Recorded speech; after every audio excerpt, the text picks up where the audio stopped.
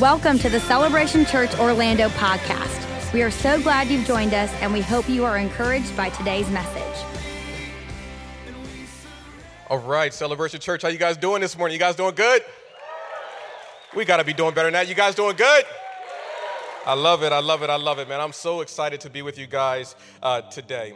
Every Sunday, I'm always anticipating what God's going to do, but if I could be honest with you, I couldn't sleep at all last night. Like, I was just so stirred because of the series we're about to go into, and truly what I believe God is going to be speaking to us this Sunday, but also over the next couple of Sundays. It's something I'm really excited about.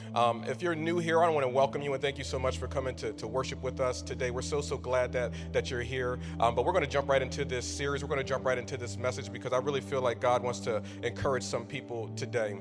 As I mentioned, we're going to jump into this series that really is largely around the life of Abraham. Abram, he's a mountainous figure in Scripture, and it's someone that we see that there's only 13 chapters dedicated to his life, but yet his life is found throughout the entirety of the Bible. So what is it that I often wonder? What is it about Abraham that made him such a significant man of God? Like, what was it that he did? Did he do a lot of miracles? Honestly, he didn't. What Abraham is known for is just being a man of faith. That was it. That he didn't perform a whole bunch of miracles. He just simply trusted God. Now, in order for us to understand what that means, I think we have to pause for a second to really get a clear understanding of what does it mean to be a person of faith. I love the way that Hebrews chapter 11, verse 1 puts it. It says, "Now faith is the substance of things hoped for, but the evidence of things not seen." Faith, it has substance. It's not this blind thing that we just randomly shoot out to try to do, but it does have some substance to it, but we may not always see the manifestation of it. This is my own personal interpretation of faith. I call it this way: I am trusting even when I can't see it, but you can see it when I am trusting. You can't always see it when I'm in what I'm trusting for, but there should always be something that in me that you can see that I'm trusting God even though I don't see it. And this is what Abram's life was marked with. I love in Genesis chapter 12, and this is going to kind of be like our foundational text that we're going to look at over the next couple of weeks. In Genesis chapter 12, it's what we refer to as the call of Abraham. It's when Abraham was called out from where he was, the life that he was living, into being this man that would have such significant impact in the Scriptures and even in our own lives. And this is what the Bible says, beginning at verse 1. It says, "Now the Lord said to Abram, 'Go from your country and your kindred and your father's house to the land that I will show.'" Go and I will show. He didn't tell him where he was going. He didn't tell him what to expect when he went. He just said, if you go, then I will show. And this is what the promise was: "And I will make you a great nation, and I will bless you and make your name great, so that you will be a blessing." He said, everything I'm going to do in you and through you is so that you can do it for other people. And he says, "I will bless those that bless you, and him who dishonors you I will curse. And in you all the families of the earth shall be blessed." So verse number 4. "So Abram went as the Lord had told him, and Lot went with him. And Abram was 75 years old when he departed from Haran." We're seeing this text that we're going to be looking at over the next couple of weeks is that Abram was living in a paganistic environment. He had dealt with some hardships, but now God is calling him out to do something unique, and it required him to trust God even when he didn't see the evidence of it. As we skip over a couple of chapters, looking at Genesis chapter 15, which is the area of text that we're going to spend some time with today, we have this moment where God is in essence beginning to establish this covenant, and I'll explain what that is in just a few moments. But here's what it says in Genesis chapter 15, looking at verses 1 through 11. It says this: "After these things, the word of the Lord came to Abram in a vision. 'Fear not, Abram, I am your shield, and your reward shall be very great.' But Abram said, 'O Lord God, what will you give me? For I continue childless, and the heir of my house, Eliezer of Damascus.' And Abram said, 'Behold, you have given me no offspring, and the member of my household will be my heir.' And behold, the word of the Lord came to him, 'This man shall not be your heir. Your very own son shall be your heir.' And he brought him outside, and he said, 'Look toward heaven and number the stars, and if you are able to number them, then he said to him, so shall your offspring be.'"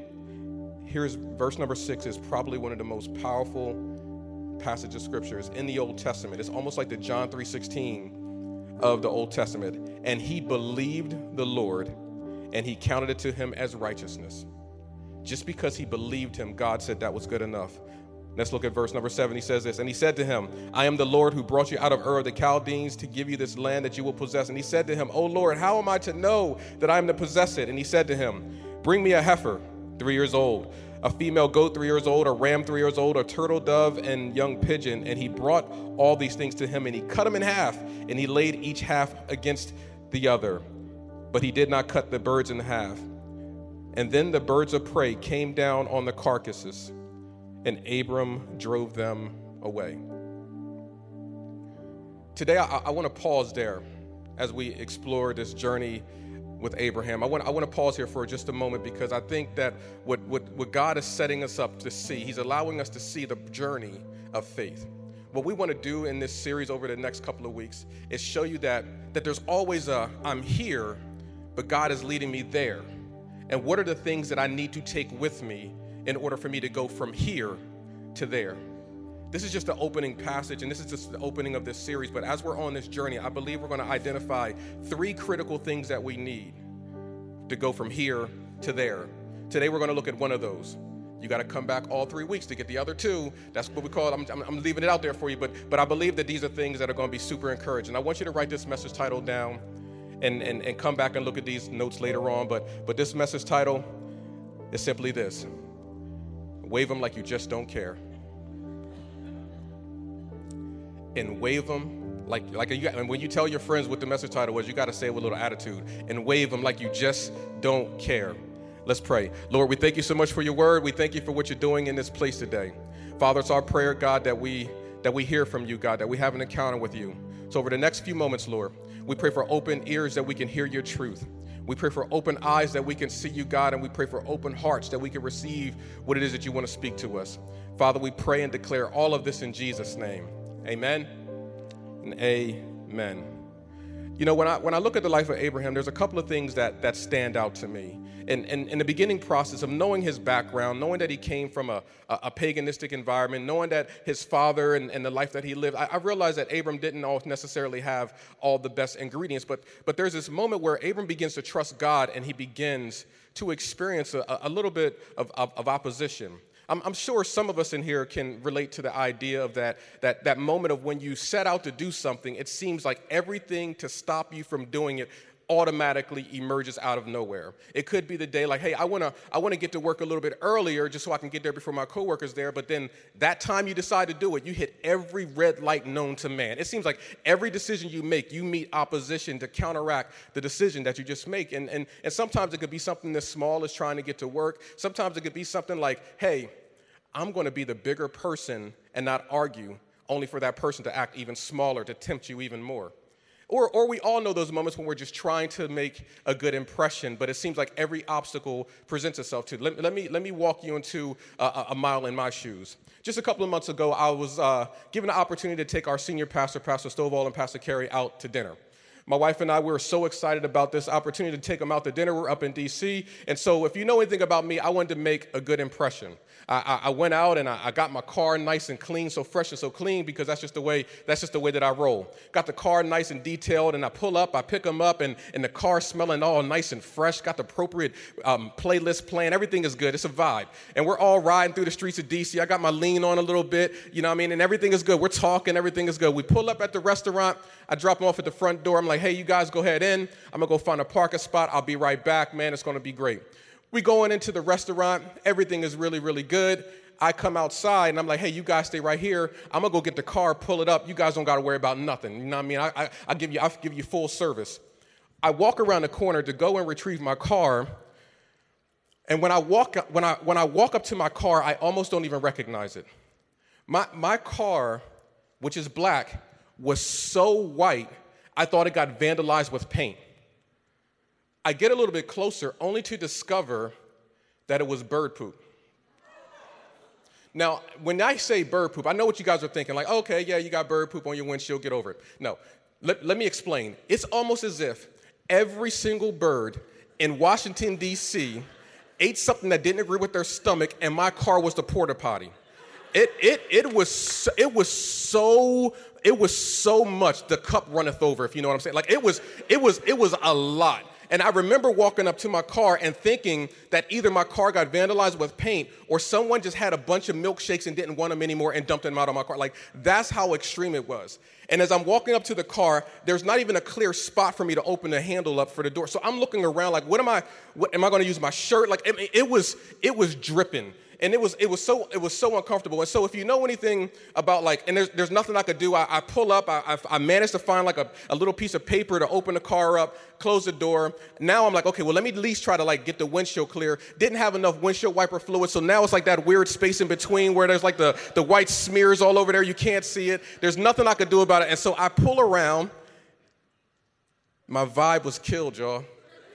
I pull around up to our senior pastors, and if you know anything about Pastor Stovall, his filter is he's like, oh my gosh, what is that? I mean, and he's just making it worse and worse and worse, and the whole time I just feel like shrinking back. I mean, the very impression that I was looking to make, it was as if I parked at the exact spot that everybody in DC knows.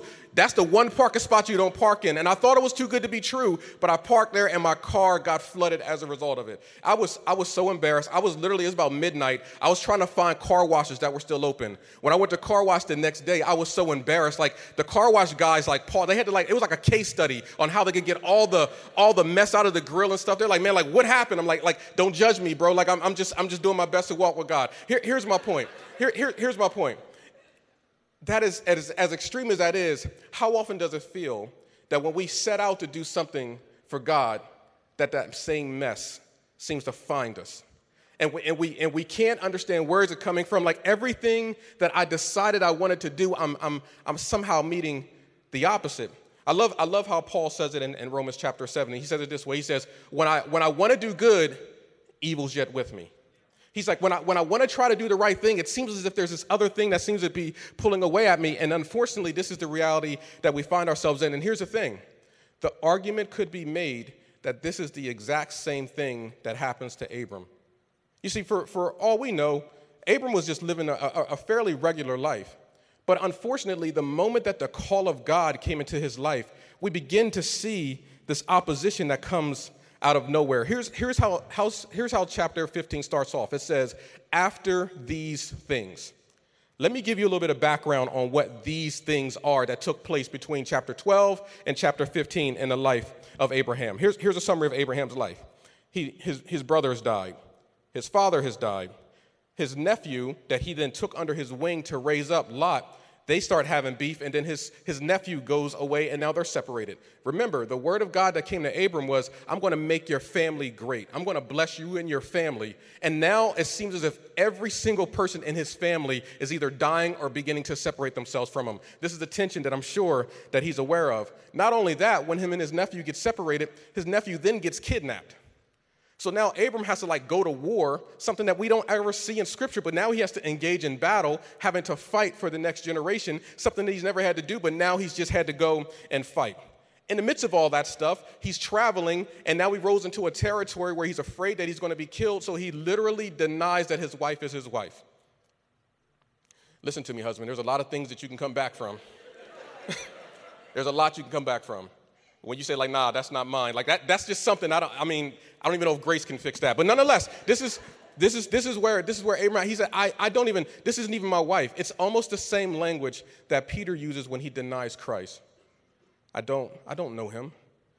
So the legacy, the idea of Abram having a significant impact, the minute that word came into his life, it seemed as if only the opposites began to manufacture itself in his life. So you can only imagine that as he's doing his best to trust God, as he's doing his best to walk in faith, understanding there was no scriptures to read from, there was no other parameters of hope for him to pull from. It was just this presence that spoke to him, encouraging him to step out, but he didn't have any frame of reference, and yet he's doing it anyway. But you can imagine at this point, 3 chapters in, that he's probably struggling with a little bit of doubt. He's struggling with a little bit of disappointment. So what the Bible says at chapter 15, it says that God shows up and he kind of checks in on Abraham. Hey, man, just want to check in on you, make sure everything's going good. We good? I still got a call on your life. Everything's going to still go really well. But here's the shift that Abram had. Abram was like, okay, God, I'm trusting you. I'm trusting that you are God. I feel this impression on my heart, but I'm struggling with some stuff right now. He says, I'm really struggling with, like, I get it. Like, you're saying that you're going to do some incredible things through my life, but man, I'm getting old. And how am I supposed to know that I'm actually going to be able to be the person to pull this off? Like, are you sure it's me? Like, because I don't have any kids right now. The thing that you spoke over my life, I just don't have it. So now he begins to look around at what some of his other options are. Some of us could probably imagine what it feels like to be in that space where you feel this burden and this responsibility to produce something, or this calling on your life, but yet you don't feel like you have not only the things necessary to do it, but you just don't even know if you have the strength to perform it. The Bible says that he wanted a clarity on the promise. But a clarity on the promise is a lot different than a guarantee. See, he wasn't at a place where he was looking for a guarantee. He just wanted clarity on the promise. Let me give you the distinction between a guarantee and a promise. A guarantee is anything that assures a certain outcome with the details, while a promise is an oath or an affirmation or a vow or a commitment. See, he wasn't looking for a guarantee. He wasn't looking for specifics. It's similar to this. My son had come and visit me about a month ago, and when he was on his way to travel to come see me, he's aware of all the traffic here in Orlando, so he's like, okay, what is the best way for me to get to your house? I said, okay, man, like, so here's some things you can do to avoid some of the traffic spots. And so what he said to me, okay, so can you guarantee I won't hit any traffic? I said, I can't guarantee that you'll miss traffic, but I can promise you, if you follow my instructions, you'll make it to the destination. How often are we still sitting in the driveway of our calling because we're waiting for God to give us all of the guarantees to avoid the traffic, when he's saying, I can't guarantee that you won't have some things in your life that might slow you down. I can't guarantee that you may not have some areas that might not serve as opposition, but here's what I can promise you. I can promise you that if you follow my instructions, that you will make it to the destination. God doesn't speak the language of guarantees, but he does speak the language of promises. See, often we're looking for guarantees, not realizing that we're nullifying the very fabric of our faith. Here's a couple of things that I want you to look at when it comes to guarantees versus promises. Guarantees nullify faith. Promises build faith. Hebrews chapter 11, verse 6 says it this way: without faith, it is impossible to please God. So when I'm sitting in a posture and I want God to give me the breakdown of every single thing that's going to happen when I make my decision, that no longer requires faith, which now means I don't even have what it takes to please God anymore. But when I can trust God and not know the results, that's the thing that builds my faith. We have out in the lobby some cards that you can take with you to invite people to church. And all of us, if we're honest with ourselves, we would love to know that when I invite that person to church, I'm guaranteed they're going to respond. When I start serving, I'm guaranteed that everything is going to work itself out. The moment that I start giving, I'm guaranteed that the next week I'm going to start seeing the overflow. And the truth of the matter is that's just not biblical, and that's just not a fact. However, the promise says that if you do invite people to church, that the seed is being planted. However, the Word of God does say that if you do start to serve, you are making a difference in the kingdom of God and impacting eternity, even if you don't see it on this side of heaven. Well, the Bible says that even if I do decide to give and honor God with my resources, that there will be windows that have opened up to me. What I'm saying is we may not see it overnight, but we have to get out of this posture of waiting for God to give us guarantees when he's speaking to us the word of promise. See, guarantees can create unhealthy expectations, but promises keeps us expectant. Guarantees obsess over the details, whereas promises focuses on the big picture. Like I'm not going to get lost in every little detail. Do you know how many times my wife and I have endeavored to go out and learn more about the city of Orlando? And as we're sitting in our driveway, 10 minutes later, we haven't left yet because we're comparing GPSs to see which one is the best route to go. We could have been there already. But because we're waiting to try to find the one that can help us to avoid, and if my daughter's in the car, she's going to pull out her app, and then we're like, okay, well, I'll take this app, but then I'd like the way that this app explains this turn, and now we're making all these turns, and all of that energy is wasted because we're too lost in the details instead of just looking at the big picture, is that we're going to make it to our destination in a safe time. Like, unfortunately, our walk with God becomes very guarantee-driven. I'll come to church every week if you can guarantee me that I'm going to hear a message. And Pastor Keith better be funny. He better slow down, first of all, but then he better be funny. The message better not be long. Worship better be good. And if you can guarantee me that I can have that experience, then I'll show up every week. But God is simply saying, if you can consistently put yourself in a place where you can experience his word, that it's an area where you can be strengthened. See, the promise of God, it packs a provision. So that means that the moment that God speaks a word over your life, that means that the provision is already there for it. Let me take you to the Gospels for a moment. The Bible tells us in Matthew chapter 14 that Jesus makes this statement to his disciples. He says, I'm going to go up here and pray for a minute. I'll meet you on the other side. That could be defined as a promise. I promise I'm going to meet you on the other side. But here's what happens. A storm begins to arise.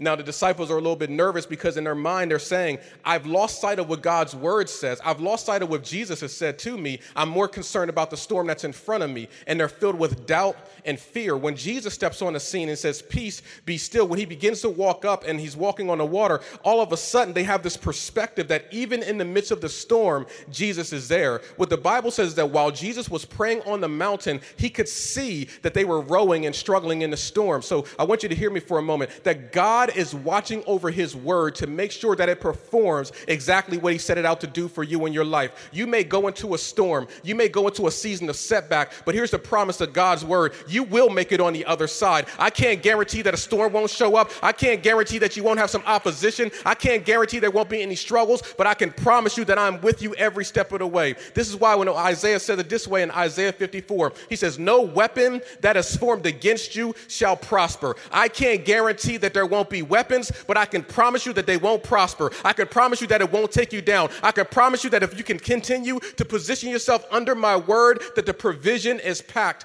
in the promise. God is simply saying, are you willing to position yourself at a place where we can stay in alignment? So as he has this conversation, as he's having this conversation with Abram is like, Lord, I'm struggling with my ability to perform it. He says, man, let me take you outside for a minute. Because it's almost as if God was showing us that in order for us to have the proper perspective, we got to move out of our comfort zone and the things that can cover our view sometimes. What are the areas that God is escorting you outside of your comfort zone to give you a bigger picture of what it is that he wants to do in your life? He takes him outside. And as he begins to talk with him and says, man, like, these stars are simply a reflection of what I'm going to do in your life. Like, can you see it? Do you believe it? Abram's like, yeah. So then God then goes on and says, and even the land, man, I'm gonna bless you with this land. So in Abram's mind, here's what we have to understand. There were a lot of people occupying the land that God had mentioned to him. So now he's thinking through the filter of, man, I'm already getting old. I don't know if I have it in me to keep fighting any wars. Like, Lord, how am I supposed to know, like, this is really, that I'm really the right guy for this? And he says these words. He says, I need you to bring me these animals. Now, I want to pause here for a moment because this has such significance. He said, I need you to bring me. He didn't say, I want you to go get. I want you to bring them to me. See, there's a difference between bringing something and going to get something, because when you bring something, it insinuates that you already have it. You just need to arrange it in a proper place. See, as a father, there's a lot of milestones that I love to celebrate. You know, as you can imagine, yes, of course you want to celebrate when your child smiles and when their first tooth comes and when they start walking. These are all great things that we love to celebrate. But I would tell you that the biggest milestone that I celebrated with my children is when they are able to drive. Because to me, that is when they're able to contribute back to the relationship. Because at this point, it's been nothing but nonstop output. I've been doing everything you need, I'm just doing it. So when they're able to drive, like it's a deal for me. Like it's like a big deal. Like I'm more excited about their license than they are. There have been times that I'll drive by the grocery store just to go home only to send my daughter back to the grocery store. Because I'm feeling, as far as I'm concerned, I've already paid my dues. Now, some of y'all are looking out here judging me, but I think of all the stories and all the sacrifices I made. I remember this one time when my daughter was getting dressed in the dark. Who does that? But then she was getting dressed in the dark, didn't know what shoes she had on, went to school, had 2 of the wrong shoes on, and then she called me up in a panic for me to drive out to go give her the appropriate shoe. So when I think about stories like that, when I say, hey, go to the store and get me something to drink, I don't have any guilt, no condemnation. I'm fully free because I remember stories just like that. So here's the thing. So there's been many instances where I'm asking my daughter to go to the store and to go bring me something and go get me something. That's our normal rhythm. So as I'm sitting in the house this one day, I'm sitting there and I say to her, I say, hey, when you come upstairs, can you bring me something to drink? Seems like a fairly simple request. About 15 minutes later, I noticed that I still didn't get my beverage yet. I'm a man of patience, at least in faith I am. I'm working on it. So as she shows up about 20 minutes later and she comes and brings me the drink, and I said, like, why? What took you so long? Like, listen, girl, I got a list of all the things I've done for you. The Bible says don't keep any records of wrong, but I got really good records of right. What took you so long to bring me my beverage? And she said, well, Dad, I had to go to the store and go get it. And I said, what do you mean you had to go get it? She said, you told me to go to the store and get it. I said, no, I didn't tell you to go get it. We already have it. I just needed you to go downstairs and open up the pantry and pull it out and put it in the cup for me. I didn't need you to go get it. That's why I said bring it. She didn't understand the semantics of it, because when she looked in the pantry, she couldn't see it because of some other things were in front of it. And unfortunately, what I think happens with us as Christians a lot of times is we open up the pantry of purpose, and there's a whole lot of things that are blocking out things that are already in our possession. So we unfortunately are not recognizing that I already have freedom because there's some expired items that are blocking my view. But if we can only understand that those things that are blocking your view, they have been expired 2,000 years ago when Jesus died on the cross, so you don't have to go and get anything. The cross is not that complicated. You simply got to bring it into its proper place. So I don't have to go and get freedom. Jesus already gave me freedom. So even though fear is blocking my view, fear has expired 2,000 years ago. So I need to put that in its proper place. Jesus is already telling me you have everything you need in your inventory for your next miracle. You don't got to make it complicated. You don't got to make it difficult. You have just got to put the things that are expired in your life in their proper place. See, when God is speaking with Abram, he's saying, man, you already have everything you need to take your next step. And I'm trying to encourage somebody in here today, because I used to live under this weight of I needed something else. If I could just get this one more thing, then I can be more obedient to God. If I could just get this amount of money, then I could start. Here's the truth. You already have everything you need right now in order for you to take your next step as it relates to your walk with God. The Bible says it this way in 2 Peter. It says that he has given us everything that we need for life and godliness. Here's why this is so important for us as believers. Because if we don't understand this, we will live our lives under the assumption that God is holding out on us, that God is somehow holding back. And that is literally the lie that the enemy told Adam and Eve to convince them to go against the word and will of God, convincing them that God's holding out on you, so you need to go and do these things on your own. But what if we really believe that I have everything that I need to take my next step? I don't need to make any more money to start being faithful to giving. I have exactly what I need to take my next step. I don't need any more time in order for me to start serving. I have everything that I need to take my next step. I don't need anything else in order for me to start being more connected to my family. I have everything that I need to take my next step. The ingredients for your next miracle is already in your inventory. Abram, he takes what he already has and he brings it into the presence of God, and he's given these instructions. He said, man, I need you to perform some surgery. I need you to cut it up. Now that's obviously very messy when you think about it, because like we have lost the context of the Old Testament sacrificial system and what all that meant. But in essence, what was being defined was a covenant was being established. And this was not something that was simply exclusive to Judaism or followers of Christ. Covenants were a normal thing. And according to the Bible Project, here's how they define a covenant. A covenant is defined as a relationship that has promises and obligations.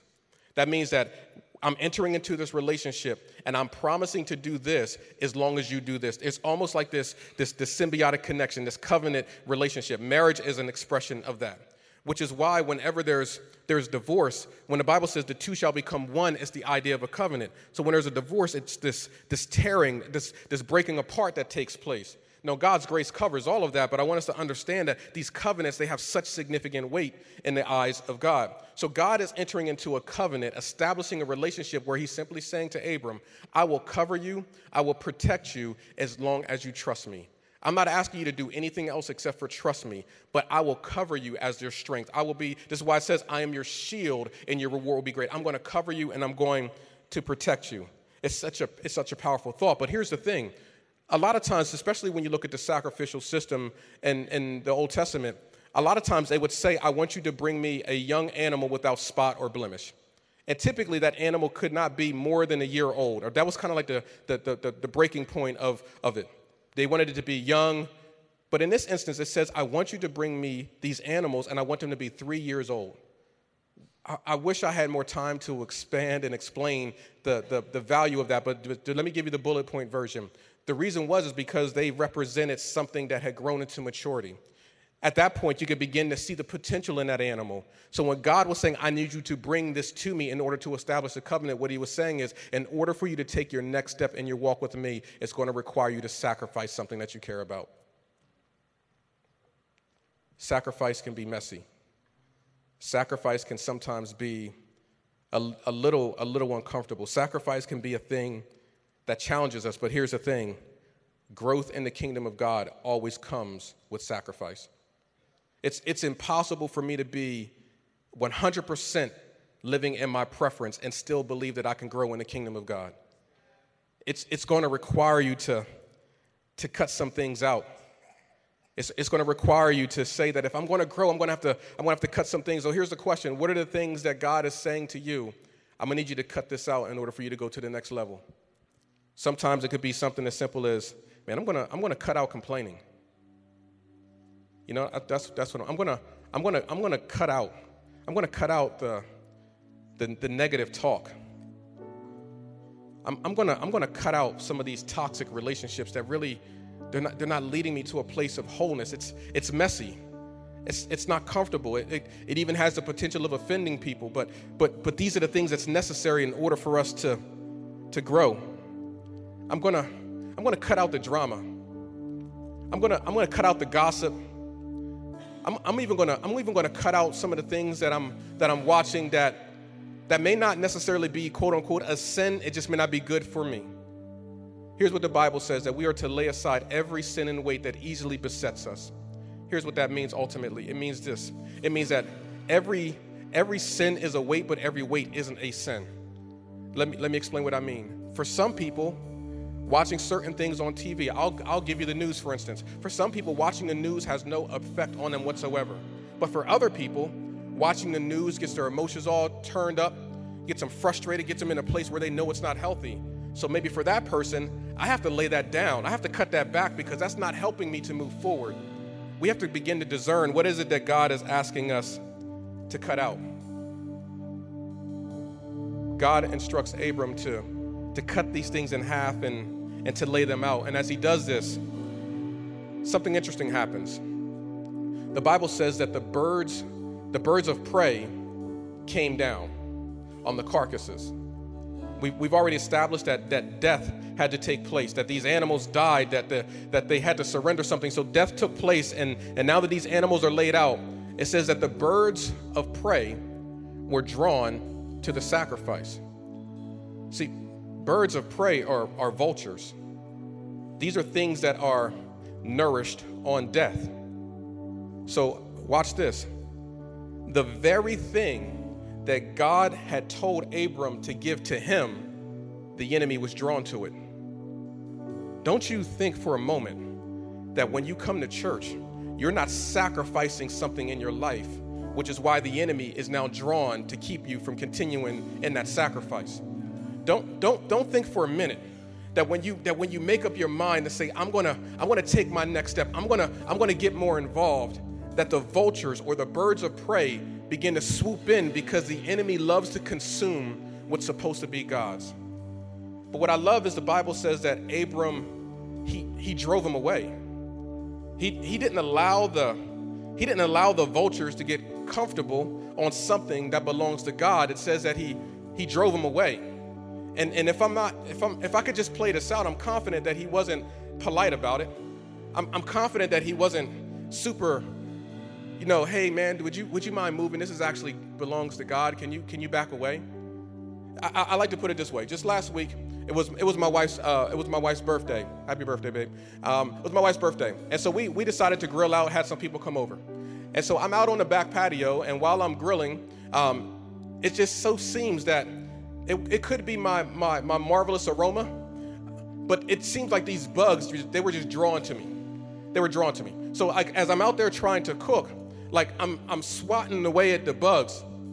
And so my son comes out, he looks out and he's like, Dad, are you okay? I'm like, yeah, man, why are you asking me? He said, because from inside the house, it looks like you're losing your mind. Because from where he was standing, me waving and swinging and shooing away these pests, it looked quite ridiculous. I was like, man, I don't care how I look. I'm trying to keep myself from getting stung by this wasp. Because my focus was on the pest that was trying to consume what was mine, I didn't care what it looked like from an outsider's point of view. So when I think about Abram, what I can imagine is that as he's driving the vultures away, he's not saying, vultures, would you please leave? That belongs to God. But I would like to put it this way. I'm confident that he began to wave his hands in the air like he just didn't care. I don't care what your opinion is, but this sacrifice, it belongs to God, and I refuse to allow the enemy to get comfortable on something that belongs to God. So I will shoo it away. I'm going to drive it away. I'm going to make sure that it doesn't get comfortable. So what I believe is your worship is the vehicle that drives the enemy away from your life. What would it look like if we began to look at the areas where the adversary begins to swoop in, that we can begin to say, I'm going to drive him away with my worship, and I'm going to wave my hands in the air like I just don't care, and tell the adversary, get off of my marriage. You cannot have it. Get out of here. It belongs to God. What would it look like if when I see the adversary swooping in on my family, that I begin to lift up my voice and wave my hands in the air like I just don't care? I'm not consumed about what your opinion is. I'm not consumed about what your impressions are. What I'm telling you is, when the enemy swoops in, we have a response, and that is to simply stand on our feet and to give God praise and say, I'm going to wave my hands in the air and I just don't care. Devil, you cannot have my family. You cannot have my resources. You cannot have my mind. So in the name of Jesus, this belongs to God. You don't have no place here. Let's worship God. Thank you for tuning in to today's podcast. For more information about Celebration Orlando or to get in touch with us, please visit celebrationorlando.org.